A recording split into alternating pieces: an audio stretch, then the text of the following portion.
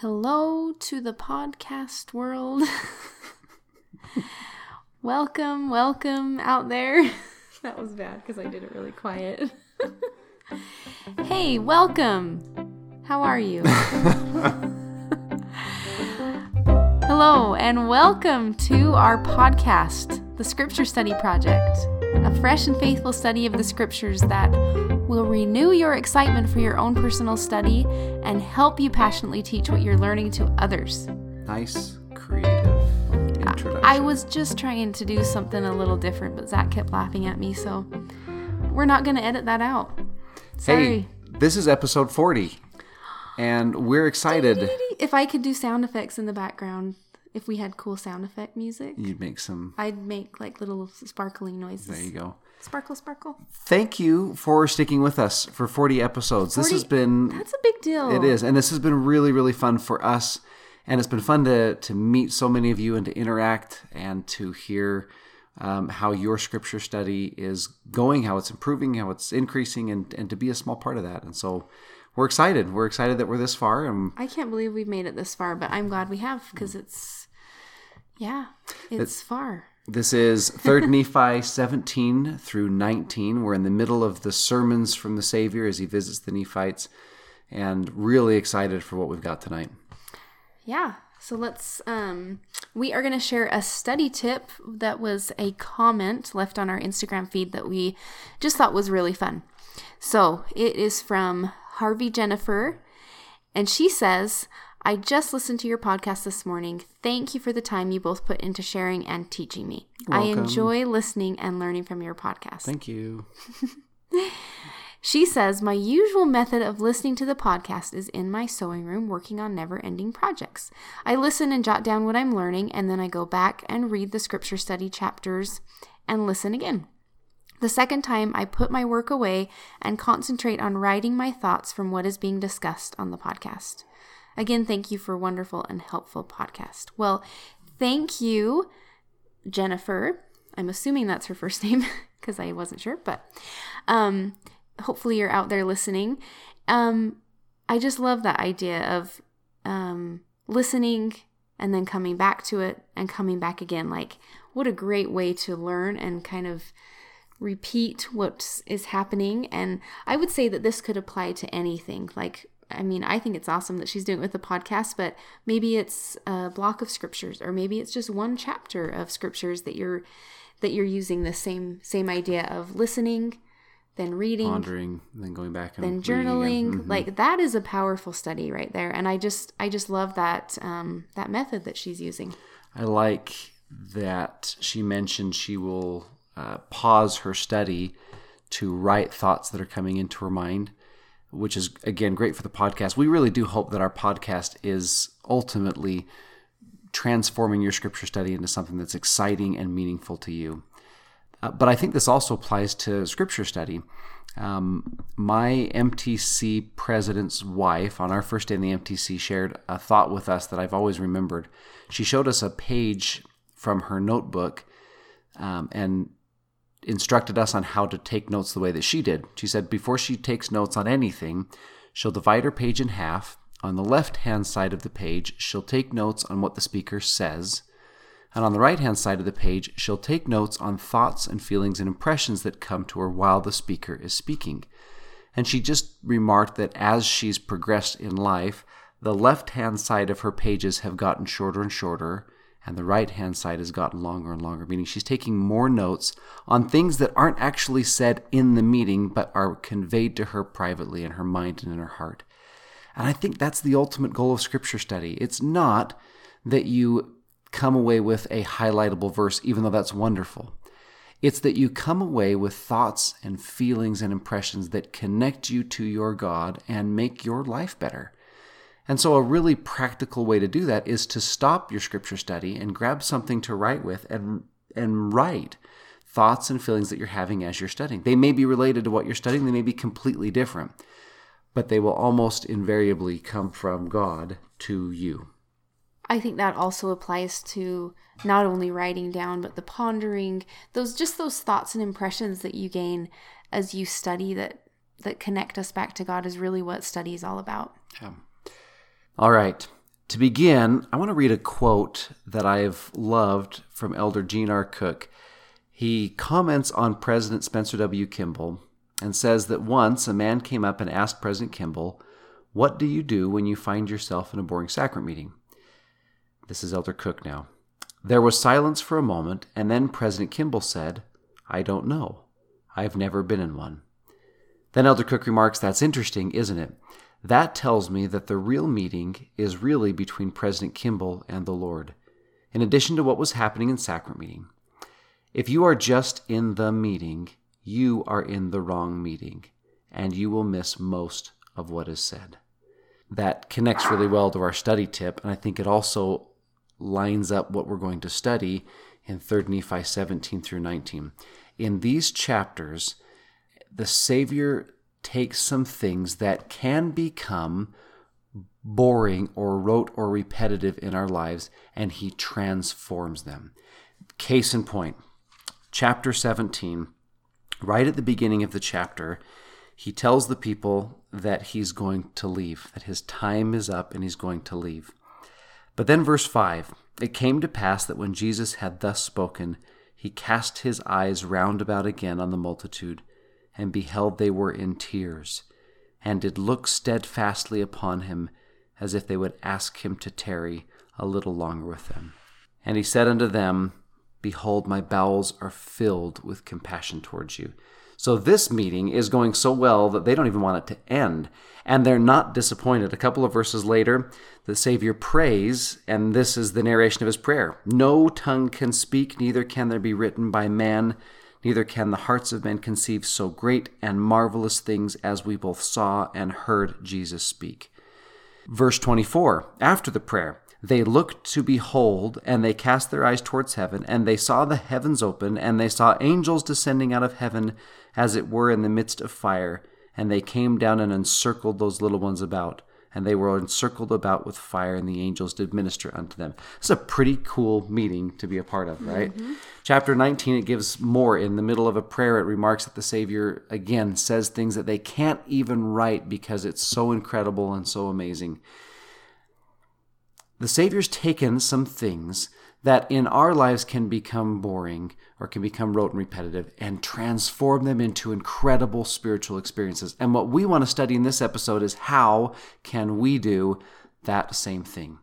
How can we take our relationship with our children, our church meetings, and our prayers, 3 things that we have a lot of in our lives, and that if we're not careful, can get boring. How can we take those 3 things and transform them into incredible spiritual experiences like the Savior did? So first off, continuing on in chapter 17, this is what Zach just read. He was filled with compassion. He decides to stay. In the following verses, he has them bring their sick and their lame to him, and then he calls the children. And he says, "When he had said these words, he wept, and the multitude bare record of it. And he took their little children, one by one, and blessed them, and prayed unto the Father for them." We had a couple, 2 episodes ago, was our episode 1 by 1, where in 3 Nephi 11, where he blesses the people one by one. And here he is again, blessing the children one by one. You get the sense that this is the way that he does things, right? This is the way that he chooses to minister to people, is one by one. Yeah, just like we're supposed to. I had a message actually from a few episodes back. Was it the same? It was a little bit further back, I think, that we used some audio, a study tip from a friend of ours, from Kim Stoddard. And I apologize for the sound quality. That episode was kind of bad sound quality anyway. Our fault, not hers. Yes. And so, anyway, she shared a really cool thought with me in pertaining to that. So when I read these, I just couldn't help but want to share a few of her thoughts, which were just that. But, you know, we do a lot of things one by one in the church. Covenants, there's the temple, all of these things one by one that can kind of also become... Pretty much everything meaningful. We take the sacrament one at a time. We do temple ordinances one at a time. We do baptisms one at a time. And sometimes you think, he's she brought up the point that he's all powerful. We could probably get this over with pretty quickly. But then you realize, especially when you look at the way the Savior ministered to these people one by one, that's just the pattern that he works with everything. And so here he is ministering one by one. And the thought that she had to go along with that was the power that she's felt as she has applied this to her own children, ministering one by one to their needs, and not in big ways, but those small ways of thinking about them, maybe pulling them aside, ministering that to them spiritually, feeding them spiritually, and really being mindful about what they need as individuals, which becomes so powerful. I know that's something that we've kind of tried to do as we've heard advice from other people doing like one-on-one dates. And that's something Kim brought up too, one-on-one dates with your kids. But that was just becoming overwhelming for her family at this time. But you know what? She decided it didn't need to be a big show. It could just be these small moments that you're taking one-on-one with your kids to maybe talk to them a little extra, or ask them how their day was and bear testimony to them, or hear their testimony. Yeah. These very small teaching moments. I think one of the ways that our relationship with family in general, but maybe especially with our children, gets repetitive is when we focus just on the group. I have to wake the children up. I have to feed the children breakfast. I have to get the children ready for school. I have to get them home from school. I have to help them do their homework.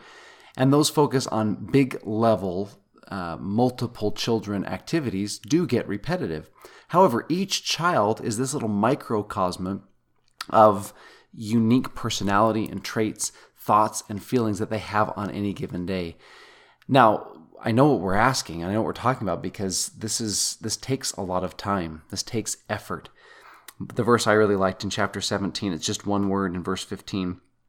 When he had said these words, he himself also knelt upon the earth. I've noticed that the Savior does this a lot when he wants to talk to someone.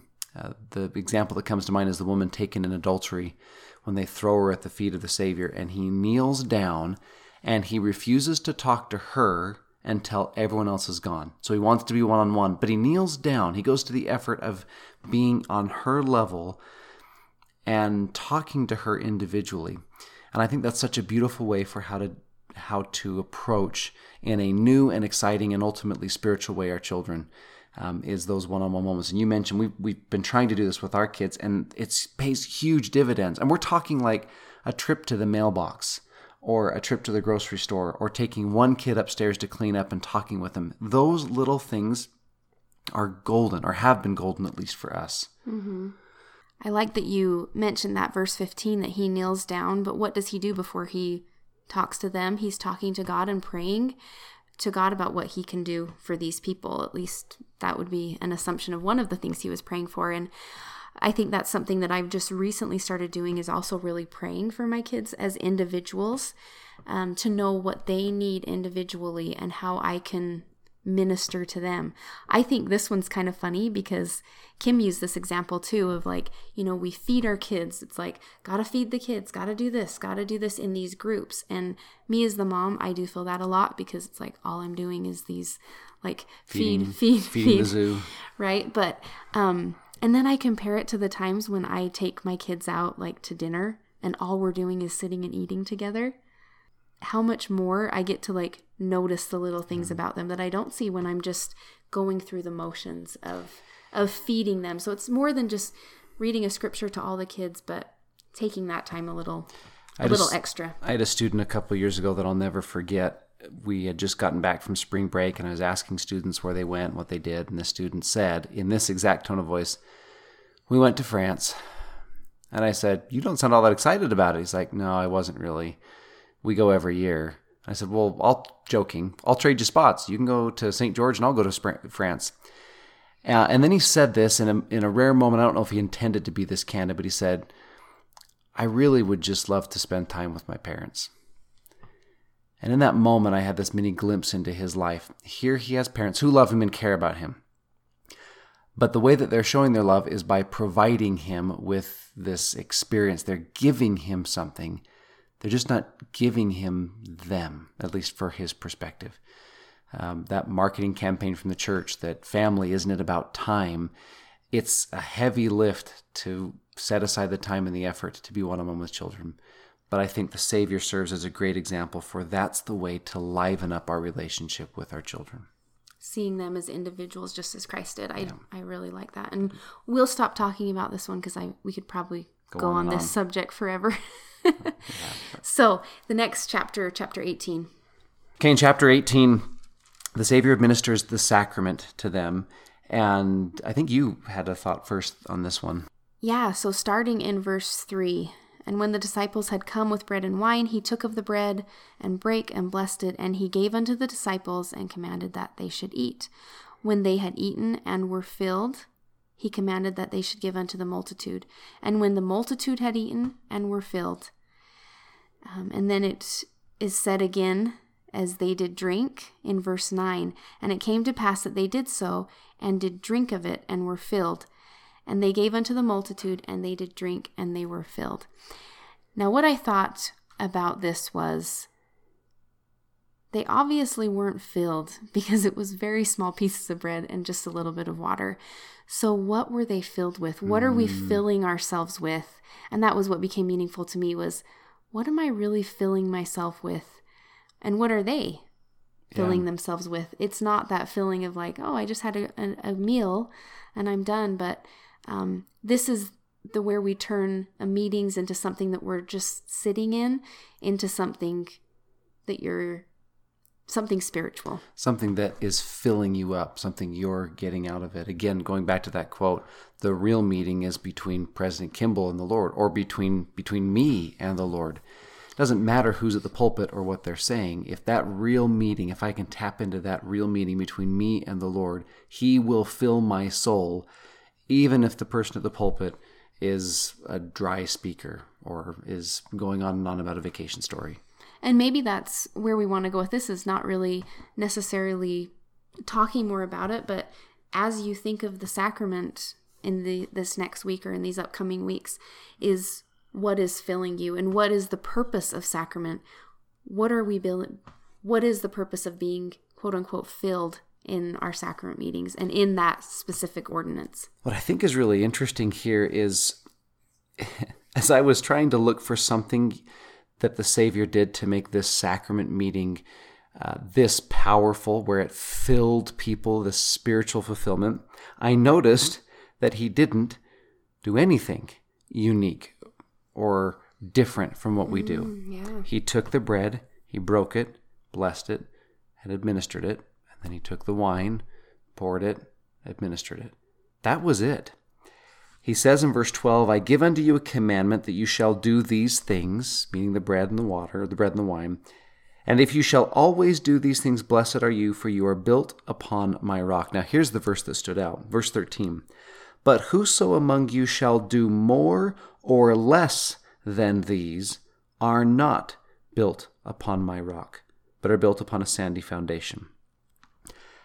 I think the idea or the fear of doing less than this in a meeting is understandable. We want to make sure that the sacrament is administered appropriately. We don't want to be casual about how we approach the meeting. We want to be reverent and respectful. You want to make sure you have enough bread. We want to make sure we have enough bread, right? We don't want less than this. But I wonder if doing more than this is actually the temptation we face more often in the church. Especially today. Yeah. Like in this We give lip service a lot that the sacrament is the most important meeting. However, if you look at the time and the energy and the thought that is expended in planning other meetings, activities, get-togethers, parties, etc., church-wide, we're talking about a planning meeting for the activity and a planning meeting to get ready for that planning meeting and a ward council to set up that planning meeting to get ready for the planning meeting for the activity.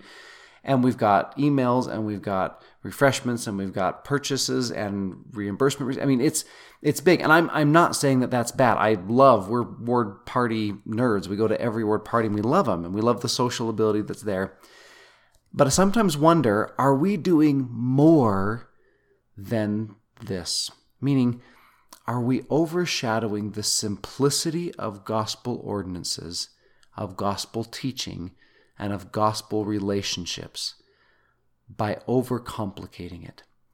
Is sacrament meeting something that's simple and pure, or is it getting complicated? Is gospel doctrine something that's simple and pure, or is it overcomplicated? And I think that if we can make an effort as individuals in a ward, maybe you have some ability to have sway over meetings, as we make an effort to simplify, to do what the Savior did and keep things simple, I think there's a lot of beauty and power in simple covenant-making, covenant-keeping, gospel teaching and learning meetings. Well, I also think that applies to specifically the sacrament meeting. It doesn't need to be a big show. It doesn't need to be, the focus is the sacrament itself. Makes me think of other meetings too, outside of church meetings, like a family home evening, right? Does a family home evening need to be big and elaborate in order to be meaningful? No, it might be that the best family home meetings are the simple ones, where there's simple scripture and simple teaching and learning and time to talk with family members. Presidency meetings. The next presidency meeting that you have, consider how could we make it simple? How can we make sure we do no more than what it is that God wants us to do? Okay. Lastly, in chapter 19, in chapter 18, the Savior prays or commands them to pray. Prays in chapter 17, commands them to pray in chapter 18. And then in chapter 19, the Savior prays as well. Beginning in chapter 18, however, there are a couple of verses that have always kind of bothered me until just this morning. This is chapter 18, verses 20 and 21. And whatsoever you shall ask the Father in my name, which is right, believing that you shall receive, behold, it shall be given unto you. Now, I've directed students to that verse and had them make a list. What do you have to do in order to get your prayers answered? Well, you have to ask what's right. You have to believe that you'll receive it. And you have to, that was it, believe that it'll be given to you. And we're okay with the faith part. I believe that God answers prayers. In other places it talks about praying in sincerity of heart. We're okay with that. Or praying with a dedication or with a desire to do good. We're okay with that. But the part that always sticks is praying for what is right. How do you know what's right? Because I know of a lot of people, myself included, that have prayed for right things and that prayer isn't answered. And we're not talking answered in a different way. I mean, it's flat out not answered or it's not given. And I thought I was praying for something right. And so in my mind, again, up until this morning, praying for what's right has always been this guessing game of trying to guess or reason out what would be right. However, in verse 21, I found this key. Pray in your families unto the Father, always in my name, that your wives and your children may be blessed. Back up in verse 16. As I have prayed among you, even so shall you pray in my church, among my people who do repent and baptized in my name. Behold, I am the light. I have set an example for you. I was reading this morning in the Guide to the Scriptures on prayer, and there was a comment in there that I loved. It says this, we pray to the Father in Christ's name. We are truly able to pray in Christ's name when our wishes are the wishes of Christ. So if I can sew all of these together, here's the thought. When we do something in someone's name, we are acting as if we are that person. If I sign a check in my wife's name, in your name, I'm signing it as if I'm you. I'm doing exactly what you would do. To pray in the name of Christ is to pray what Christ would pray, or pray how Christ would pray. Now that takes a lot of work, because now I have to study his prayers and understand and get to know him well enough that I know when I'm kneeling at my bed what it is that Christ would pray for in this situation and how he would pray for it. And if I'm to pray in the name of Christ, that's how I pray. I pray following his example. I pray for the kinds of things he would pray for in the way that he would pray. And that's how I can completely transform my prayers. Here in verse 9, so chapter 19, verse 9, it said, and they did pray, the disciples, they did pray for that which they most desired, and they desired that the Holy Ghost should be given unto them. And I just thought that is so cool. They want the Holy Ghost for the reason of knowing, and they desire that greatly because they want to know what to pray for and how to pray. And in earlier chapters, Jesus told them that they should pray for the Holy Ghost. So they know that they should pray for that, and they're praying for it. Yeah, and here they are in verse 24. He came unto his disciples, and behold, they did still continue without ceasing to pray unto him. And they did not multiply many words, for it was given unto them what they should pray. And they were filled with desire.